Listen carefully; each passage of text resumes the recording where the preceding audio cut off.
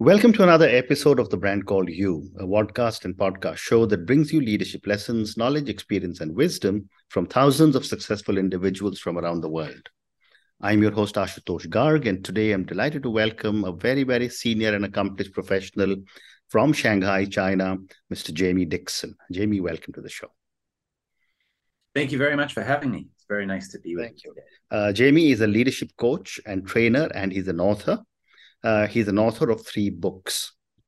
So, Jamie, before we start talking coaching, tell me a little bit about your own journey and what took you to China 16 years ago. So 16 years ago, I had just graduated from university and I was working in a coffee shop, which is not really what you want to be doing after you've just graduated from university.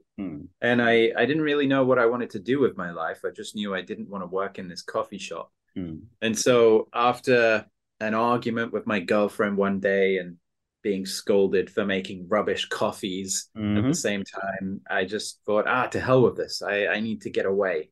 And I knew that going to teach English abroad was a very good option for someone like myself. So I submitted my CV to Teaching English as a Foreign Language website. A few hours later, I calmed down and thought, maybe I'm overreacting. But the next morning when I woke up, I had job offers from all over the world. Okay. And any one of these job offers would have been so much better than going back and working in the coffee shop. And so long story short, I accepted one in China and they needed me there 3 weeks later. And so everything happened in such a rush. I had to break up with my girlfriend, quit my job, move back home for a little while, go to London, get the visa, get everything else sorted. I didn't have time to think about what I was doing. And it was only a few weeks later after I'd arrived in China that I realized, oh crap, I'm in China. So that's how I came to China. Amazing. And I started as an English teacher, worked as an English teacher for a few years, learned Mandarin on the side, used that to work my way into corporate, did that for a few years. Decided I prefer working with corporates from the outside instead of the inside. Left and started as a trainer and leadership coach. And that's where I'm at today. Amazing. Amazing. So, when I was reading about you, you state that Chinese culture has had a profound impact on your thinking. Help me understand what aspects of Chinese culture have impacted you and give me some examples. So one aspect is just the practical nature of their thinking. As an example, I've worked with a lot of international training companies delivering their leadership development programs over here. And I've noticed a very big difference between how training is designed in Europe or America and what the Chinese are expecting. And in Europe and America, the tendency is to start with, a bit of theory, why is this important and what should we do exactly? And then the how part is a discussion and you've got to go figure out the how part on your own. Whereas in China, the how part is the most important thing. That's all they care about. And they don't want to waste time with all of this discussion about theory and thinking things through. Tell me how I solve my goddamn problems. That is what they care about the most. And you see this in a lot of aspects of Chinese culture. I mean, I remember when I first came to China, I went up the Jin Mao Tower in Shanghai, which at the time was the 4th tallest building in the world. And 6 months later, I went back to that same area and there was another skyscraper just opposite, which was even taller and wasn't completed the last time I was there. They just do things at a ridiculous pace. So they're all about execution over here, just doing. And I really appreciate that. And I'd say the other thing I really appreciate is the pragmatism of the Chinese people. And there's a great saying from Deng Xiaoping, the ex-Chinese leader, that it doesn't matter if a cat is black or white, so long as it catches rats. And that is pragmatism in a nutshell. It's about letting go of ideology and just focusing on results. And so, I won't go into politics or anything, but that's one thing. It's one thing I've appreciated about living in China.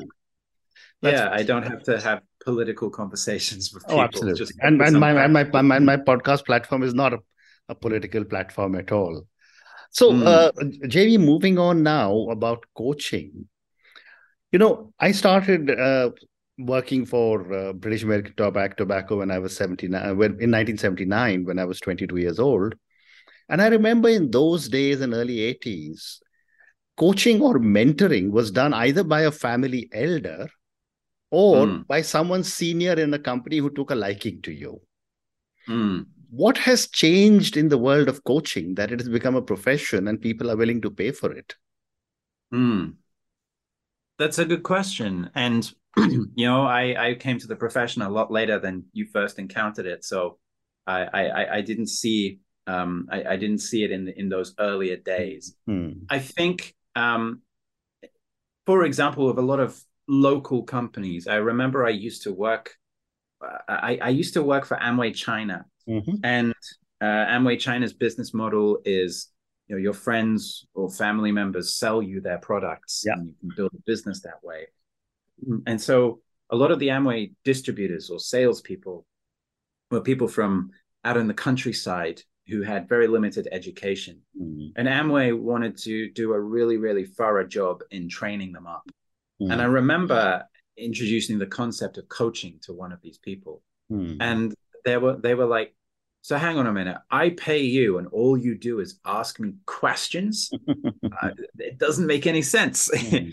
And so there is a lot of that mindset. And I would say coaching is a lot more widespread in the international companies than the local Mm. companies. Mm. I think because there's still that mindset of, I just want to do things. I don't have time to learn things. I'm just interested in doing.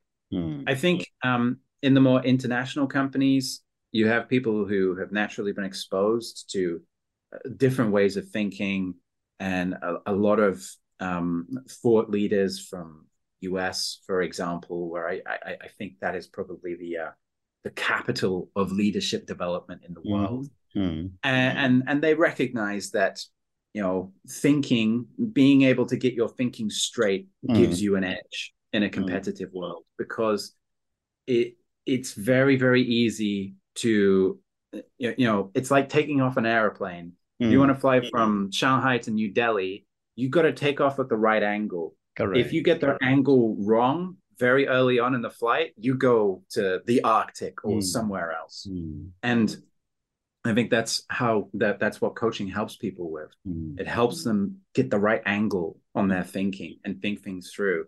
And Mm. people recognize that this is an edge in an extremely competitive world, Wonderful. and that they need help. It's Mm. not easy. Wonderful.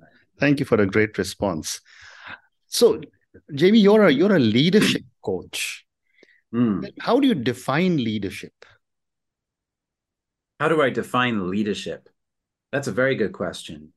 I think leadership has several aspects to it, but I think for me, the part I'm most interested in, is the people part, the Mm. people side of things. Mm. Mm. And there's also things about strategy and business acumen. Those are very important parts of leadership, but I'm not so interested in those parts. Mhm. So for me, the people side of leadership is about being able to get people aligned, get them on board, and get them working in the same direction. Mm. Uh, and there's all sorts of ways of achieving that, but that's ultimately what it's about. And Mm. it requires that a leader is able to articulate their vision, articulate a clear direction, build relationships with people, motivate people in the way they need to be motivated Mm. in the right time, and so on. So it's about bringing people on board, getting them together, and getting them all working towards a Mm. common direction. Mm. That's what the people side of leadership Mm. means to me. Wonderful. And as a leadership coach, based on all your experience, are leaders born or are they made? I think it's a bit of both. Mhm. I think you can definitely make yourself a leader. I think there are certain traits that some people are born with that make it easier for them to become leaders. But I think it's open to everyone. One thing I'm very interested in at the moment is how systems create the conditions for certain people or certain personality types to rise to the top. And I think this is something that probably needs more research going forward, because it will be a very important part of just leadership in general, both at an organizational level and a political level, but creating the right conditions so that you get the right kind of people in place. Because in a lot of corporations, you see that the people sometimes who rise to the top are basically psychopaths sometimes. And not all the time, but if you have an environment where you reward people with big egos and it's a cutthroat culture, then those are the kinds of people who will rise to the top. So if you change the conditions, you change the environment, different types of people will rise to the top. So going back to your question, I think there are some traits that some people are born with that give them an advantage in particular contexts. But I believe everyone is capable of developing their own leadership skills and a leadership style that will thrive in particular contexts. Not every context, but in particular contexts. Well said. My next question to you is that, given the amazing background you have had, from working in a coffee shop in the UK to landing up to teach English in China, to the corporate world, to becoming a coach, how has your own background supported your coaching philosophy, your style, and your values? I think a big part of my background that has helped me a lot is just how much I was able to learn in my early years in China and where that took me from and to. So before I came to China, I had come from a very middle-class background in England with a strong culture of complacency. There's no need to better yourself and, why get rich? Why work hard? You see people in sports cars and your first reaction is, oh, well, clearly they're a horrible person. That's the kind of culture I came from. And that's the kind of culture I brought with me to China. And the education system I went through, I don't think it really helped me a lot. It didn't help me to thrive at all. It convinced me I was stupid. So I came to China as this complacent child who thought they were stupid. And in 3 months, I surprised myself because I was suddenly conversational in Mandarin. And I thought I was stupid. I had no drive. But in 3 months, I've become conversational in a language so many people say is the hardest language to learn in the world. Correct. And so that gave me a bit of spark to just go out and do things and try things. And I guess being a foreigner in China, you're naturally weird anyway. So it doesn't matter what you do, people are still going to think you're weird. So that just gave me more confidence to just try new things and make lots of mistakes. Like I remember I once, when I was learning Mandarin, I once spent 2 hours walking up and down the street just asking random strangers what the time was. And then they'd say something, did I get that? And I'd go back and check my book and then, okay, I think I've got it. And within 2 hours, I'd learned how to tell the time. Nice. So that experience of realizing that, I used to think I was stupid and I've just learned something, and doing that through experimenting taught me the value of that, of believing in yourself and experimenting, basically learning through playing, trying things, seeing what happens.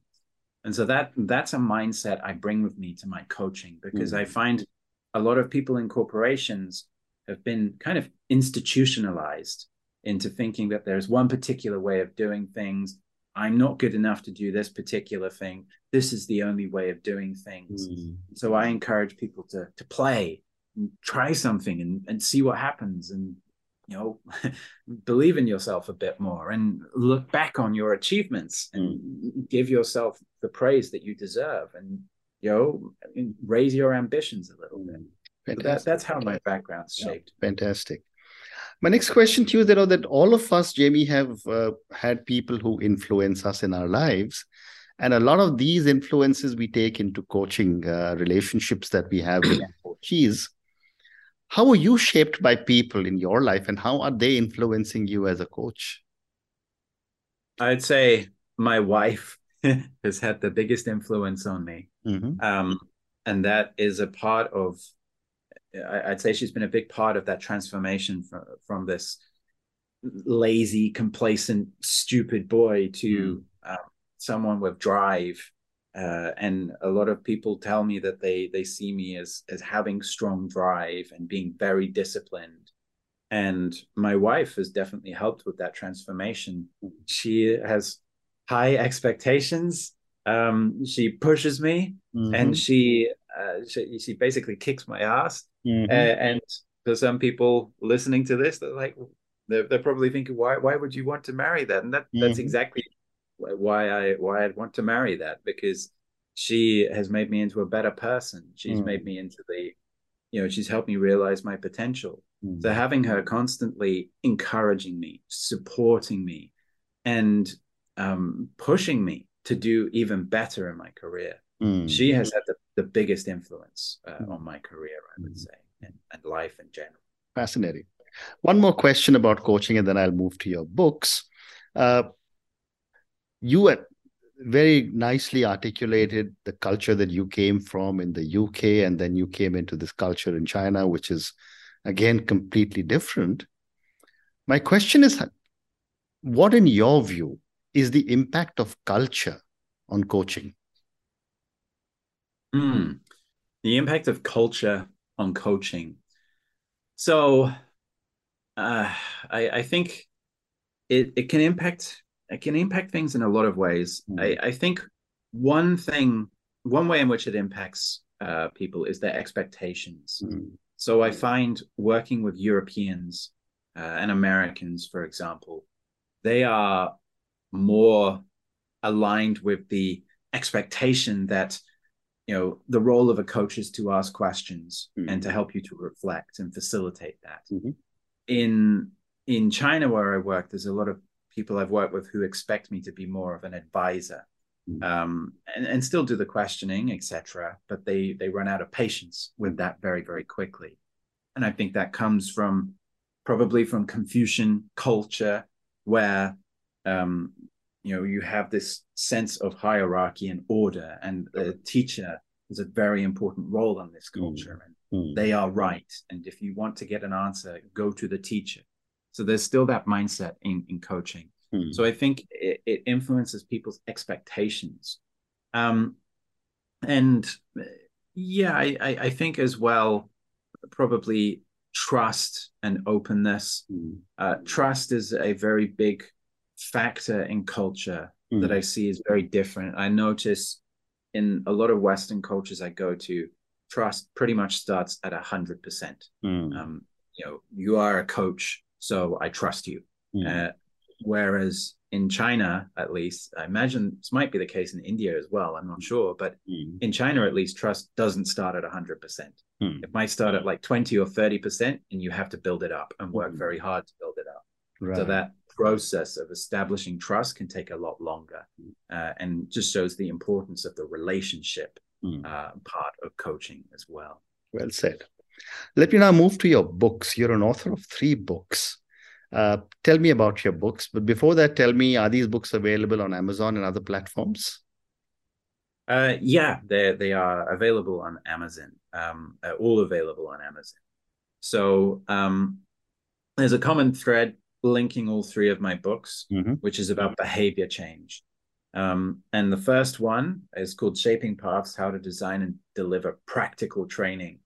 And that started from what I was talking about earlier, where I had these Chinese participants who were asking me, how do you make this practical? How do I use this? And were not happy with the kind of training I was delivering. And so that was a 6-year process writing that book to research how to make things practical. And it took me to a lot of different fields around user experience design, product design, all sorts of things around psychology, etc. And a long story short, if you want to make training practical, design it around tools like checklists, process, templates, etc. That way, the training becomes a lot more streamlined. Everything is about how to use the tool. You've learned how to use the tool, practice using the tool, and then after training, take away the tool and use the tool, and that increases the chances of transfer. And I find that approach goes down very, very well. But it took me 6 years to figure out that was how to make training practical. And that got me interested in behavior change, because in that process there was a lot of things I read about behavior science and habits and so on. So as I was starting to write my third book, which is about storytelling, I spent a year doing the research and around that book and figuring out the ideas I wanted to focus on in that book. And I got a lot faster at writing books. My first one took me 6 years. 4 of those years were the research process. Now for this book, it's taken me 1 year to do the research process. So after I finished the research, I was talking to one of my friends, Yuri, and I told him I've got a lot faster at writing books. And he said, why don't you take that experience and just, create an online course or something, or another book telling people how to do things faster. And so I said, okay, I'll take that challenge. And here's what I'm going to do. I'm going to write a book in 24 hours. And so in early 2021, I locked myself away in a hotel for 2 days. And I was very active on social media. I had a lot of people following me during this process. And basically in a total of 15 hours, I wrote, edited, and published a book. It's a very short book, a lot shorter than the first book. But it was a really, really great experience to write that. Amazing. And that book is called Overcome and Get It Done. And it's all about productivity principles and how to change your own behavior. And so after that one, I went back to finish off my third book, which is called The Story Habit. And The Story Habit is all about storytelling, but it's about the bigger picture of storytelling. Because a few years ago, I had a lot of clients all of a sudden start asking me for storytelling training. It had become this massive buzzword in the corporate world. I was a little bit confused as to why you want to train engineers to tell stories. Surely that would overcomplicate their reports. And I realized that what they actually want is they want their engineers and anyone they have to be able to communicate with more meaning, to make whatever message they're getting across stick in people's memories, and to help change people's minds, and ultimately to drive people to action. So as I was doing a lot of research into storytelling, I realized that the bigger picture of storytelling is it's not about how to tell stories, it's about how to influence meaning. And story is also a metaphor for how we understand the world around us, our understanding of our role in society, companies, how money works. These are all stories. And there's a lot of parallels between how to tell stories and how these stories work. Correct. So that's the focus of the third book. Well said. So I'm going to ask all our viewers and listeners to go and check out J.B. Dixon's books on Amazon. I'll go and check them out myself. Thank you. Give me a last question to you, and this is for the thousands of people who will listen to our conversation. Based on your own amazing journey and all the incredible learnings you've already had, and you just mentioned you're in the process of moving back to the UK, what would you say are 3 lessons you would want our viewers and listeners to take away from your journey? I would say one lesson is to remember that we learn by playing. If you look at children or animals, the only way they learn is by playing. And playing is not necessarily about having fun. It's about trying new things and seeing what works. And just do that. That's how I've got the most benefits and fastest growth in my life, just by trying new things and seeing what works. And a lot of things don't work, but some things do work. Correct. So I think that would be one lesson.